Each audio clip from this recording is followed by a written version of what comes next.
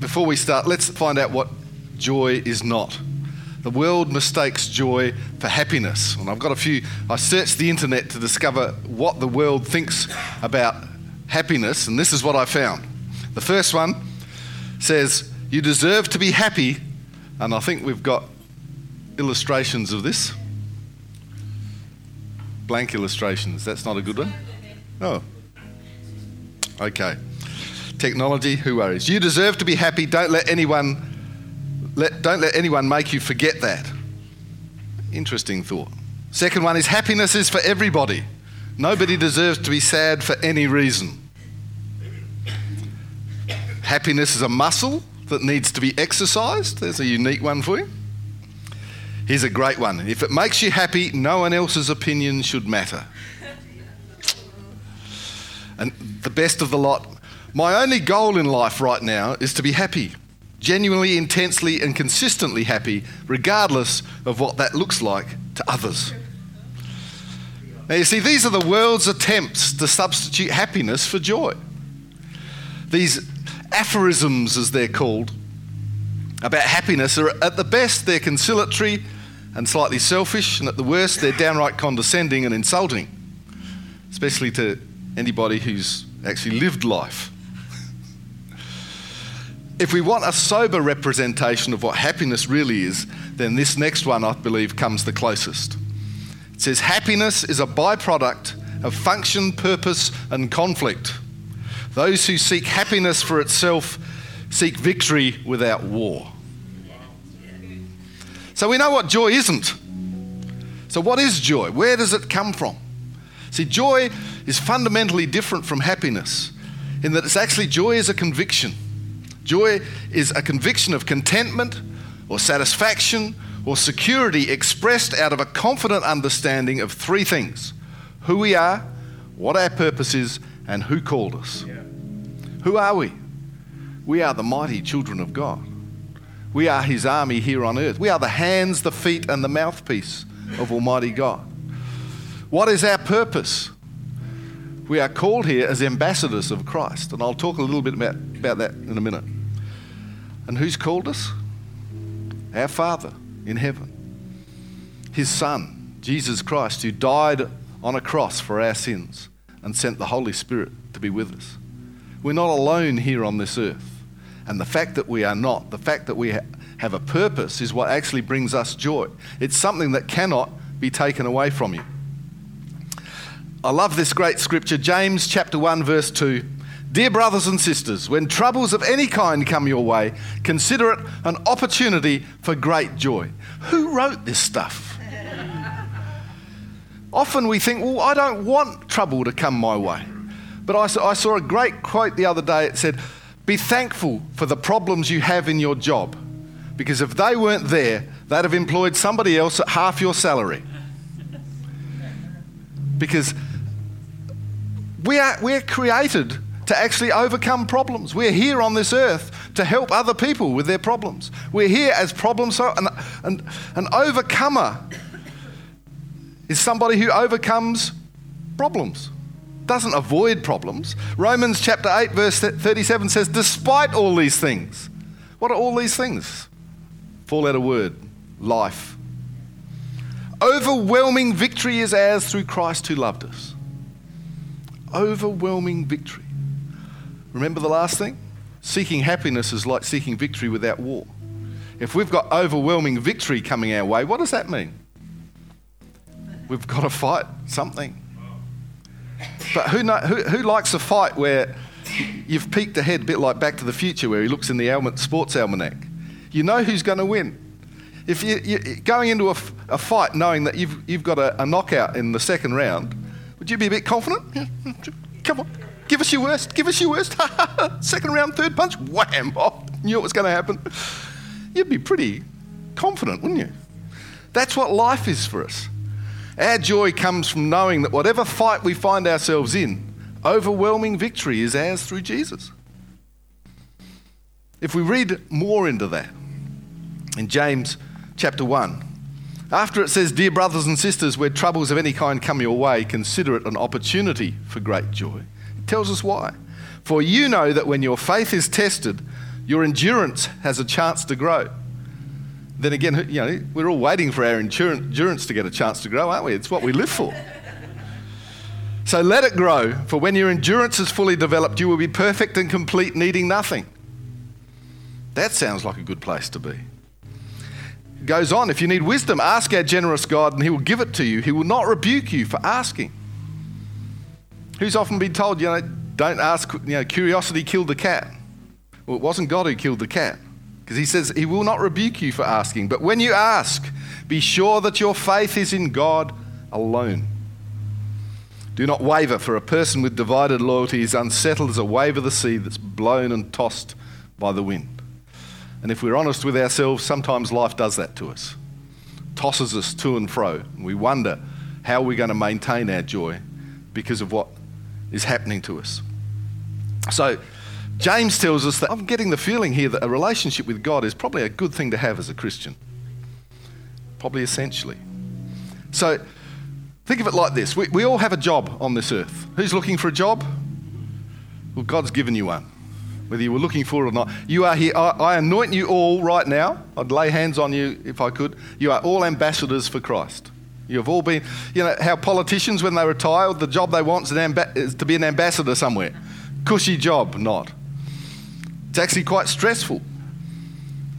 We're ambassadors for the kingdom of God. Think of how ambassadors operate today. They go to live in a foreign country, but they are called to represent their own country and its interests. Sometimes they meet opposition when the country they've been called to has a conflict of some sort with the country that they represent. They negotiate on behalf of their country. They attend important events with dress up to represent the leaders of their country. They have the authority to speak for their country. It can be a challenging and wearying task. However, at the end of the day, they can go back to their embassy and cast off those cares. Because did you know, every embassy in a foreign land is actually considered home soil. If you go to the United States Embassy in Australia and you walk through the gates, you are in the United States. And if you attacked that embassy, the reprisals would be swift and deadly, because it would be the same as if you attacked the mainland of the United States. But it's just this little house with a yard and usually a very high fence and a minefield and, well, depends on the embassy. But if you attack an embassy, you are declaring war on that country. And so the ambassador can go back to the embassy and he is on home soil. He's not in a foreign country anymore. And exactly the same thing happens to us. We go into the world representing Jesus and his kingdom. We have the same struggles and responsibilities as any other ambassador. We're subject to social pressure, political agenda, persecution, ridicule, hatred. But what keeps us going, what keeps us motivated, what gives us joy is that when we return to our embassy, we're not only on home soil, but our King is there. He's coaching us, encouraging us, strengthening us, teaching us. We have the Word of God. We don't have a physical embassy. I mean, you might sort of think, well, this church sort of counts as a bit of an embassy. But we still actually have to follow the rules of the country we're in here. Our embassy is spiritual. Our embassy is our connection with God. We have the Word of God. We have the Holy Spirit. We have a connection. Whenever we enter our embassy, the King is there. And it's the joy with our relationship with Him that we carry. Because we have the authority as sons and daughters of God to speak to our problems and overcome them. This is the joy we carry, the joy of the knowledge in whatever fight we're in, we're winning. Let me just finish with a story from Nehemiah. And who knows that the story of Nehemiah is set after the Israelites have been captured by the Babylonians and spent some time in exile. And they return, a remnant of them return back to Jerusalem to start to rebuild it. And so the Levites, and there were a lot of them there, they instructed the people in the law while everyone remained in their places. They're actually all standing outside listening to somebody, not inside a church, out in the weather.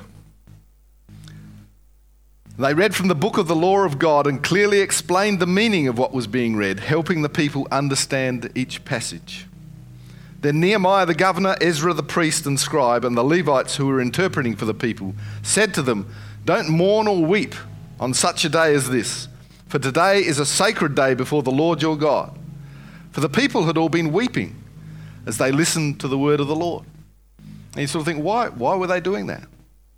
They were weeping because they could see the word of God showed them their potential. And yet if they looked at their surroundings, they're sitting in a ruined city, a remnant of Israel's former glory, rebuilding the temple. And they wept because they saw that what God had promised wasn't visible in their surroundings. Who's ever had that? And Nehemiah